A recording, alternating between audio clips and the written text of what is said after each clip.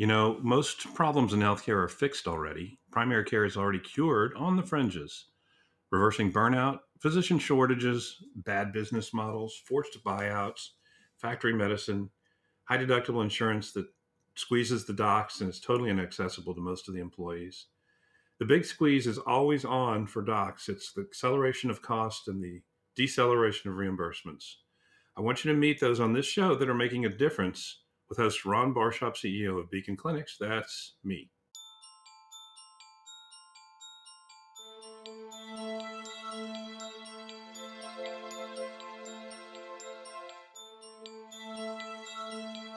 Big healthcare in some ways reminds me of the finest steamboat ever built. It was amazing, I'm sure, in its time, and the kids today don't want to ride a steamboat. They want to ride a yacht that has jet skis and water slides. They want a cigar boat with 3,100 horsepower engine. The bigs are powerful. They're richer than Midas. They have more power in Washington than any other organization ever has in history. So they're comfortable. They rule the game. They have the dice loaded in their favor, and they like the steamboat because she's tooting along and they're having a grand old time and a nice ride. Yet, we all know the steamboat days are over. Their days are past. And a healthcare executive told me the other night we were throwing axes, and he said, I think the bigs are walking dead. I think they're done. And as we started talking about it, whether we're talking about big hospitals or the big middles, which are the PBMs and the brokers, or the big insurers, they're all trapped in a gilded cage of their own making. Whether it's a pricing dilemma they have, a big capital expense structure, an operating expense structure, or whether it's a model that's fading and they don't even see it in front of their eyes that there's newer upstarts coming to replace them. In the end, the Superman that's going to rescue big healthcare is not going to come from Washington, D.C., or from Austin, Texas, or any other capital, because those folks are already owned by those that can afford them, and that's not us. But transparency initiatives, the impatience of millennials, a woke media and a democratic media that's now blogosphere is enormously powerful, technology threats, and frankly, telehealth, which we're going to talk about today, are all threats to the bigs. And they're trying to dovetail them in to make their model better, but these are really enormous threats in the nicest sort of way. Today, I'm super excited to introduce you to Nora Belcher. Nora is the executive director of the Telemedicine Association, which is known as the Texas eHealth Alliance. The biggest telehealth companies are in Texas. Teladoc is by far the largest, and so Texas is sort of a center of gravity for this space. She was also the deputy director under Governor Perry for the budget policy and planning, which sounds innocuous, but that means that all of the HHS money, which is 40 billion, was her biennial spend. So Medicare and Medicaid, as it got spent in Texas, particularly Medicaid, was under her watch. She's also working on a project called the Pulse Project, which I can't wait to hear more about. But Nora, welcome to the show. Thank you so much for having me. It's a joy to be doing this instead of being at the Capitol. This is a nice break for me, and I'm excited to have the conversation with you today. Well, I was so glad when I met you before, and you're such a great advocate for telehealth and what's going on. But I was shocked after we met to discover that the adoption rate among the insured patients is less than 1% today. What in the heck is going on? You know, Ron, I think it's one of those things where we're going to wake up one morning and that's going to have changed. I think there's a number of reasons why the adoption rate is low. I think providers have been slow to adopt it. I think 10 years ago, if the providers had been all over this, there would be no room in the market for a Teladoc or an MD Live because people could just get telehealth from their own doctors. But because their own doctor didn't step up and provide telehealth, patients have made it pretty clear that they want options. They want options in the evening, they want options in the weekend. They don't want to go to the emergency room. So the adoption curve, I think, has been hindered a little bit by the medical profession not quite understanding the unmet need for these technologies out in the marketplace. I saw a statistic today that we might be at 15% provider adoption, and that's still pretty low. But I think we'll get there. There was a day, if you'll remember, when America Online sent everybody that CD-ROM in the mail. Remember that? Yes. And your grandmother thought it was a coaster and she just put her iced tea on it and she never even put it in her computer. But then we woke up one day and everyone was online.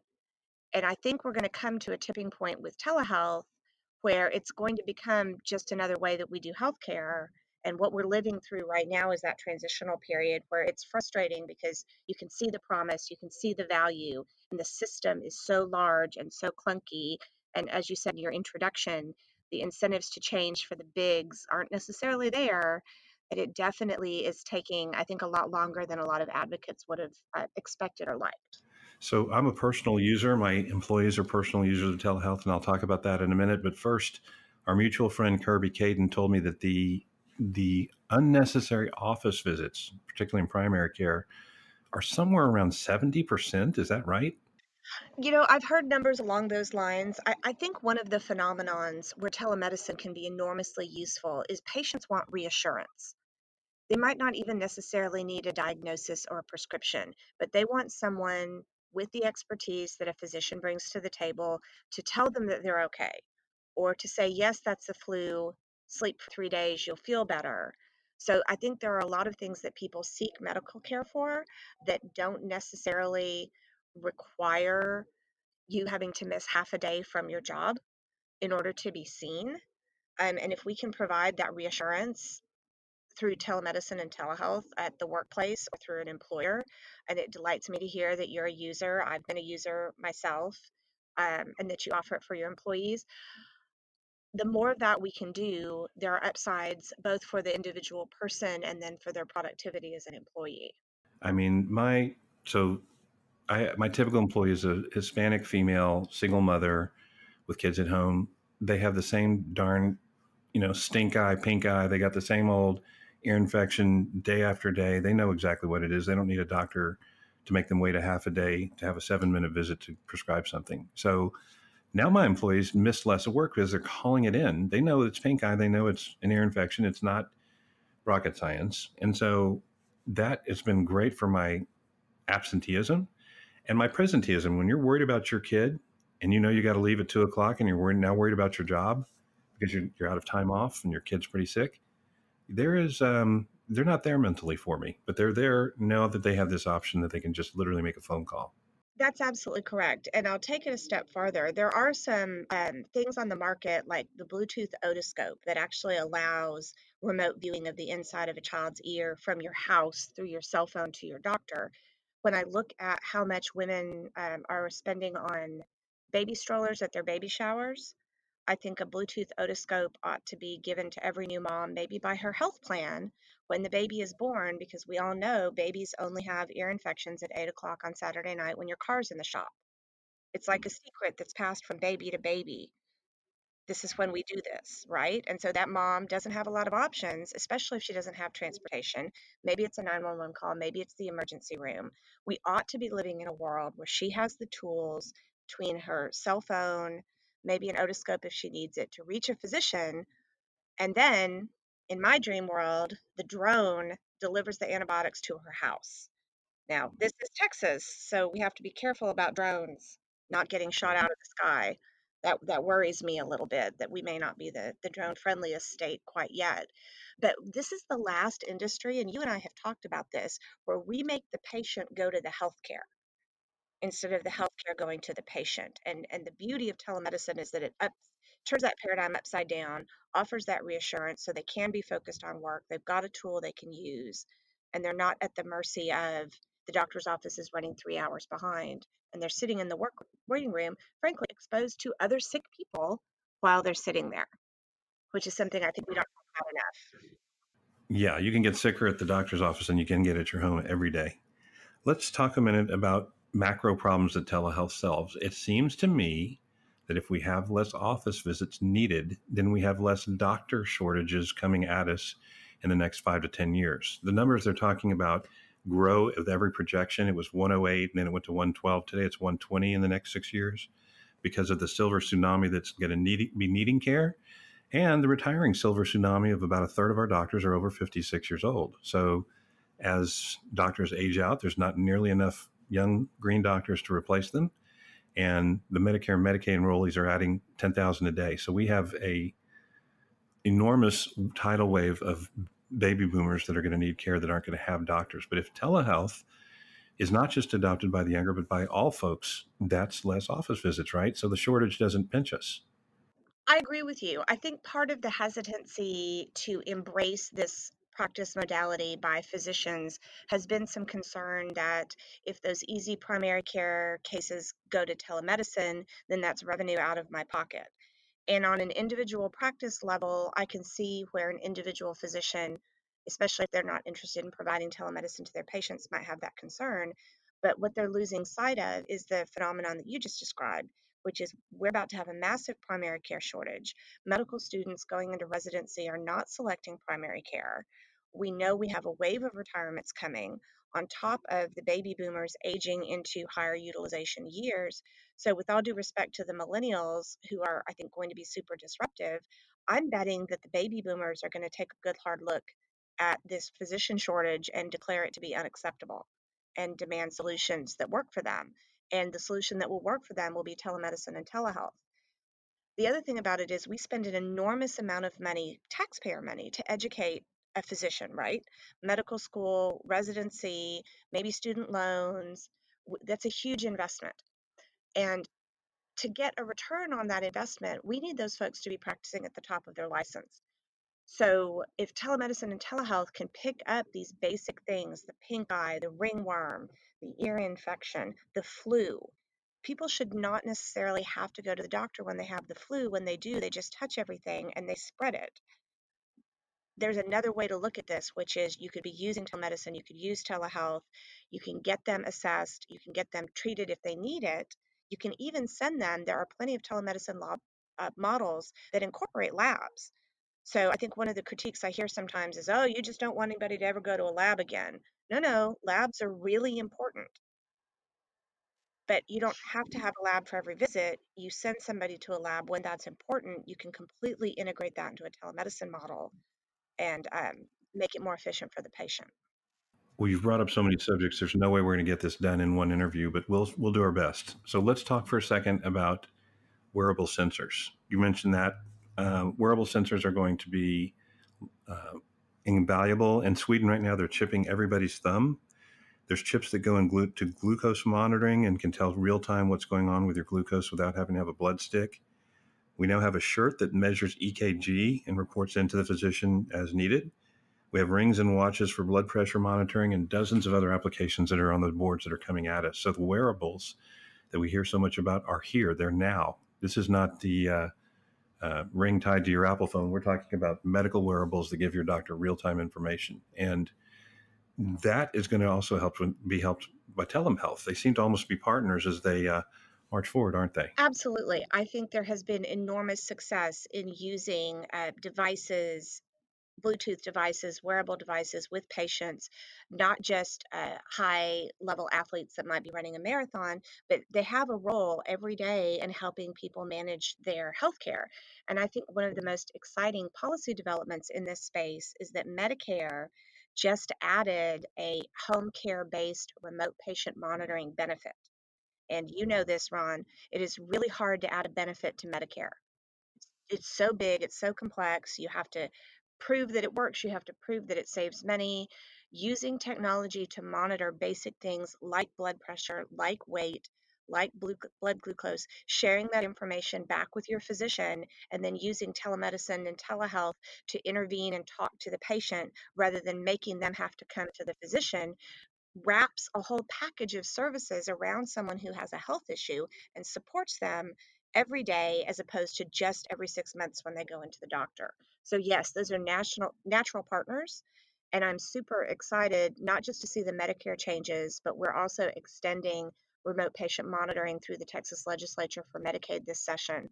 So I think we are about to really be in the era of these devices becoming mature and robust and becoming something that gets prescribed at a doctor's visit that helps a patient feel more empowered about their health. So, Nora, I'm fairly certain I'm accurate what I'm about to say, but I believe there's 3 new CPT codes that just got approved, maybe 4 that are tied to telehealth and wearables that weren't in existence literally 2 or 3 months ago. So things are going in the right direction. There's a long way to go. Let's talk for a second about we know what a food desert is, but not many people know what a medical or healthcare desert is. And there's over 20 counties in Texas which have 0 doctors, 0. And then there's several dozen more that are under doctored pretty dramatically that are mostly rural.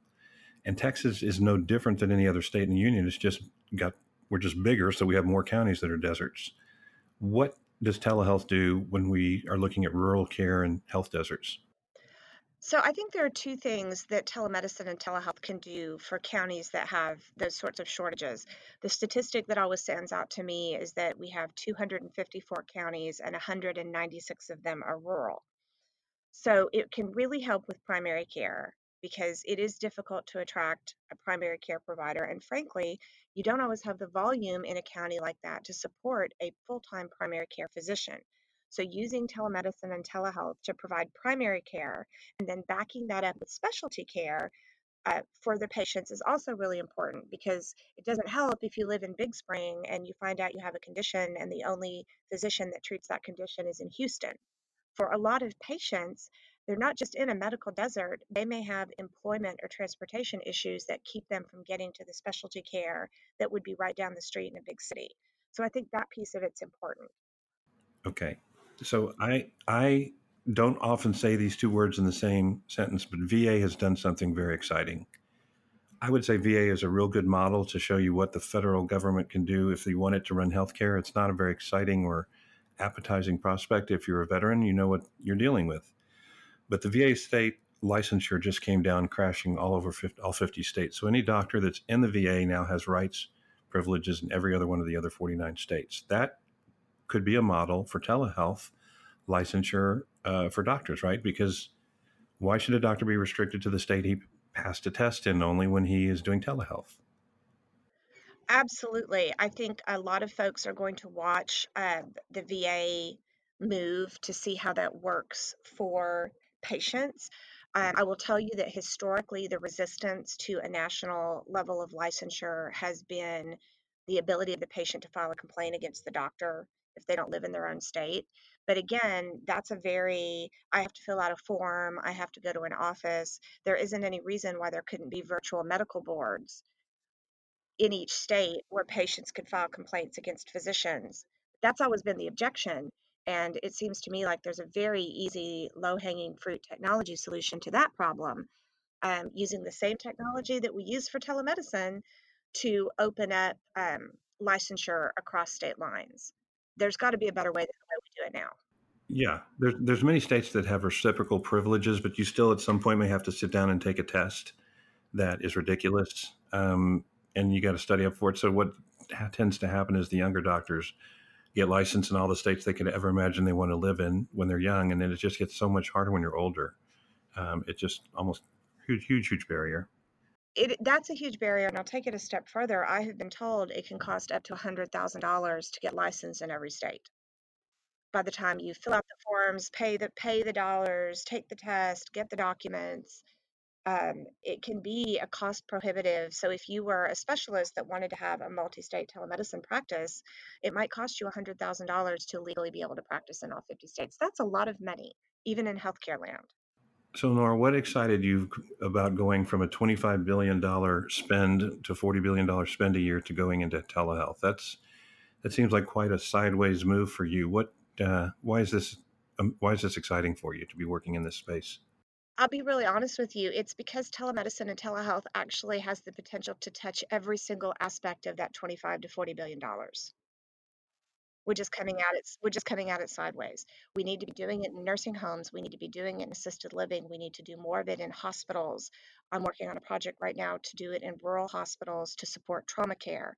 We can literally do telemedicine to support patients from prenatal care to delivery through school-based clinics to worksite wellness to palliative care and hospice.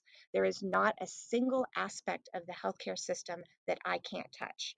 So while I may not have the checkbook anymore, I feel like I'm still playing in that whole space because this is an area that is so ripe for innovation and so desperately in need of disruption that it's going to be another 10 to 15 years before I'm done pointing out, oh, here's a problem and we've got solutions.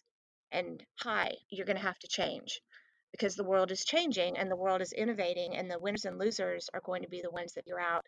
Patients need to be back at the heart of the conversation. So when you pair those two things together, It's a really powerful cause. It's one that's worth fighting for. You know, there's an exciting thing that just happened in allergy, and I'm just going to mention this for a minute. But we were literally penalized if we tried to call the patient to talk about compliance and coming in and get your shots, because these are your own medications made just for you. And come on in. There's been a lot of money spent. Let's get you taken care of here.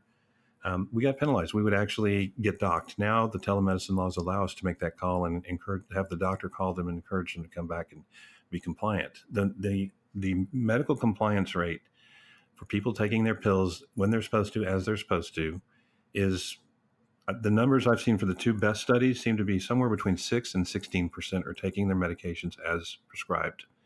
That means that a lot of them can't afford it. And that also means that a lot of them don't understand it and a lot of them are confused by it, but they're just not doing the job. And to have a doctor reinforcing the importance of those scripts only can be done through telehealth, right? Absolutely. I completely agree with that. I think medication compliance and adherence is a huge issue that we don't talk about enough. The number of prescriptions that are written that patients, for whatever reason, don't take. Cost and affordability is maybe a separate issue from today's podcast. But I also know that patients just get confused. Tell me again what this pill does. Where's that piece of paper? Where's the explanation? I was already stressed because I'd just gotten this diagnosis and now I'm expected to remember all this information dump that just happened to me. And frankly, I think they're also a little sometimes patients are embarrassed to have to go back and say, hey, what exactly again? When am I supposed to take this? And am I taking it with food? What am I supposed to do? So having a way to have a telehealth consultation with a physician or frankly with a pharmacist, you can walk the patient back through it without having to make an appointment. We ought to make it easy for people to take care of themselves, and we don't do that. And these tools are really a way that we can get there. And something nobody talks about much, Nora, that is another opportunity for telehealth is something in the order of 70% of folks that are referred to a specialist never make it to that specialist for 100 different reasons. Again, a gentle call from the doctor that says, I haven't heard that you've made it to the podiatrist that we sent you to. What's going on there? That's not a telehealth call. It's a gentle prodding by someone they trust enormously, more than in every Gallup poll, just about anybody. PCPs are right up there with firemen, nurses, and then politicians and used car salesmen are at the very, very bottom of that list. But if your PCP were to call you and say, hey, I see here that you didn't make it over to the oncologist, it's time to make that visit. That is another way that telehealth is, it's not thought of as as a health visit, but it's certainly an important phone call. Well, and I think the other piece of that, Ron, is there's been this enormous resistance to the digitization of all of our healthcare data. And frankly, with some good reasons. Some of the way that electronic medical records was rolled out maybe wasn't, well, let's just put it this way. They didn't ask me. I might have done it different. But they did it. They pulled the trigger. They tried to get everybody to get an EHR, make the data digital. The other piece of that is making sure that the pharmacy just gets the data back to the physician. Hey, this prescription never got picked up, right? We sometimes think about that data being fragmented as a good thing because it protects the patient's privacy, but we really need to be looking as the patient as a whole person, their visits, their prescriptions, all of those things. And because that PCP is so trusted, we should all be doing things that support that PCP so they can check in with the patient and say, hey, the pharmacy let me know you never pick up your blood pressure medicine. What's going on with that? And start to have a conversation that moves the needle away from noncompliance and towards the patient getting to a healthier place. Anything that gets the doctor and patient relationship tighter is going to be a naturally good outcome for health. So all the middles, whether they're brokers or hospitals or urgent care or PBMs, all of these folks that are in the middle really just sort of get in the way of that relationship. Telehealth really is a way to reestablish that relationship and strengthen it. It's ironic, I think. I have people frequently say to me, you're just trying to replace doctors with technology. And my response is always the best world is going to combine high tech with high touch from an actual physician. No one is trying to get rid of physicians, but as you pointed out, we don't have enough of them, and particularly not in primary care. You need to be automating the things that you can so that that precious face time, whether it's virtual or in person, is laser focused on that patient and their needs so that they feel heard, they feel comforted, they feel reassured, and they're more likely to be compliant. So, who is threatened by telehealth? It seems like it's a nonstop avalanche, that it's going to be happening whether folks want it or not. But who seems to be, who's not advocating on your behalf? I think the physician groups for a long time were resistant, and I've talked over the course of this conversation about some of their resistance. I think that is starting to turn as they're starting to see that there's opportunity. I also think I would like to see employers elevate this past just an HR issue. Sometimes I see that, oh, yeah, we have a telehealth benefit. And I say, oh, that's great. What's your utilization rate? I don't know. It's 1%. Well, those employers ought to be in the headspace that you're in, which is thinking of this as a presenteeism tool, as an employee health tool, really as an employee benefit and embracing it more. But I think with the employers, it's just a matter of we've had this wave of change over the last 10 years with healthcare, and a lot of them are just worn out with the constant rate of change. So the physicians have come a long way. They've got some space to go. I'd like to see the employers move along, I think, a little better. And then finally, the area that's really ripe for a revolution is long-term care. We don't talk about it. And there's significant need for disruption and change that telemedicine and telehealth can support for the long-term care system. Absolutely. The way to get in touch with you at the Texas eHealth Alliance is how, Nora? Um, Folks can email me. Very easy email address, Nora, Nora, at txeha.org. There's a form on my website, txeha.org, on the contact page they can fill out, send me a note. I'm happy to visit, happy to answer questions, have conversations, connect people to resources. Okay, so what are your biggest challenges? And then I have one more follow up question before we wrap this up for you. What are my biggest challenges? I think the biggest challenge is that right now, ironically, even though you and I have been talking about the barriers, I think there's a lot of pressure on people to do telemedicine, to do telehealth. And I worry that people are going to buy equipment or buy services and really not have a business plan for using it. And sometimes when that happens, then we look less appealing as an industry because, oh, yeah, well, our hospital, we did that 2 years ago and nobody used it. So we're not going to do that anymore.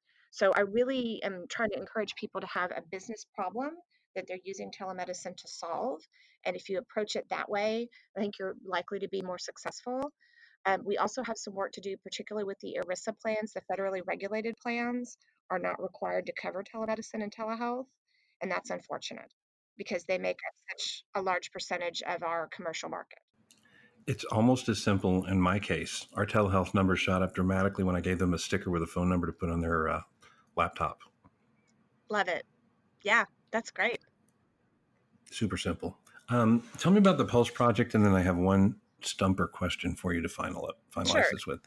So the Pulse Project is a national public-private partnership.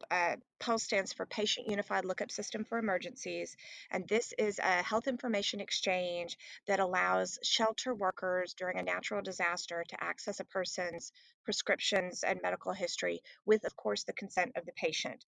And so this came out of some work that we did after Hurricane Katrina, where we realized the evacuees had no idea what prescriptions they took, and we had no way to get that information. And in some cases, time can be everything in terms of getting somebody their medication if they've been disrupted and displaced by a disaster. So there is a large group of us partnering nationally, particularly along the Gulf Coast states, to be ready for hurricane season so that we can prepare our emergency shelter workers to help people. With the prescription drugs is the most important thing, but also like a dialysis plan that the patient might not bring with them when they get evacuated and then their doctor's office is underwater. So lots of good work to be done with technology in disaster response. It's funny you say that. When Katrina came, my physician friends called me from around the country and said, "What can we do?" I said, "Empty your pharma closet and send me your insulin and send me your hypertension drugs. Send me everything, all the most common drugs. Just, I know it's probably illegal what I'm asking you to do, but just send them to this church at this address. They're dispensing drugs in areas that are so hard hit that they're like islands of Venice. You can't get to them through the city of Houston. So maybe there's some way that we can get them to these churches." And it worked. It actually worked just great. So let's Let's talk about if you had a airplane, the world's largest airplane with the world's largest banner that had a message for Americans, what would that message say? Stop what you're doing and read a book by someone you disagree with. Okay. Do you have any favorite books that you disagree with that you'd recommend to us? Not off the top of my head, or maybe a news source. Maybe that to say a news source. So every day I read a variety of news sources from the far left to the far right. Credible news sources, not propaganda. There's a difference. I think we are in a place where we're isolating ourselves from the rational voices on the other side. And I think that's unfortunate because no side is absolutely right or absolutely wrong. Yes. And we've got to come out of these bunkers. And I think part of the way we do that is by educating ourselves on what the good people on the other team think. And those people do exist no matter what team you sit on. And we don't go seek that information out. We sort of let ourselves be Mm-hmm. spoon fed by our own tribe. I have this theory every 4 years, Thanksgiving gets really complicated and then it eases up again. Well, I don't think we've ever seen a political cycle. I've been in politics a really long time. We've really never seen anything quite like this. But that doesn't mean that everything that your political opposites think is wrong and incorrect. And if we stay in that place, I don't see things getting better. And for policymakers, then it becomes all about politics and not about policy. And good policy ideas like telemedicine, we get lost in the noise. Okay, I'm going to break my rule and just ask you one question since you brought this up. There's a proposal made by the president to basically stop funding these $60,000 a year salaries for the residents. And if you multiply that across 35,000 residents, it's not a lot of money, but it's significant in that they're billed out at 2.4 million each inside a hospital. So once a resident's salary is paid for by the feds and there's zero cost to the hospital, they're billing that doctor out at a couple of $1 million for PCPs. That's the typical markup if you look at the numbers. So I don't have any problem, and I don't think it's a political issue that we're overspending for some things that we just sort of have been asleep at the wheel at. But I think Democrats, Republicans, and Independents could all agree we don't really need to be spending money on everything. We can let some of the big boys take care of their own small problems. You know, the Institute of Medicine study that showed that about a third of the system is waste, fraud, and abuse of some kind or another. We keep piling money onto inefficient things. So, yeah, I think I agree with you. I think we need to be a little more thoughtful as taxpayers about what our taxes pay for. And this is where both sides, I think, have some valid arguments about the way we spend our money. It's just so difficult to break those spending patterns because when you do that, someone loses and that someone gets mad and they get a lobbyist and they go to the newspaper and they cause a big stink. Um, but yeah, I mean, as a taxpayer, should I be paying 60,000? Some of my money go to $60,000 that then gets billed out at 2.4 to a publicly traded company. I think a lot of people would wrinkle their noses at that. Or how about to a nonprofit that pays no city, federal, or state tax? How about that? That's another consideration. Yes, don't get me started on actual tax reform versus fake tax reform. A lot of the heart of our problem with the healthcare system has to do with the inequities of the tax code. We are going to talk about that next visit, but we're out of time this visit, Nora. I promised you the time you gave me, and I really appreciate it. And we'll look forward to our next time we get to catch up. Thank you for listening. You want to shake things up? There's two things you can do for us. One, go to primarycarecures.com for show notes and links to our guests. And number two, help us spotlight what's working in primary care by listening on iTunes or wherever you get your podcasts and subscribing. And leave us a review. It helps our megaphone more than you know. Until next episode.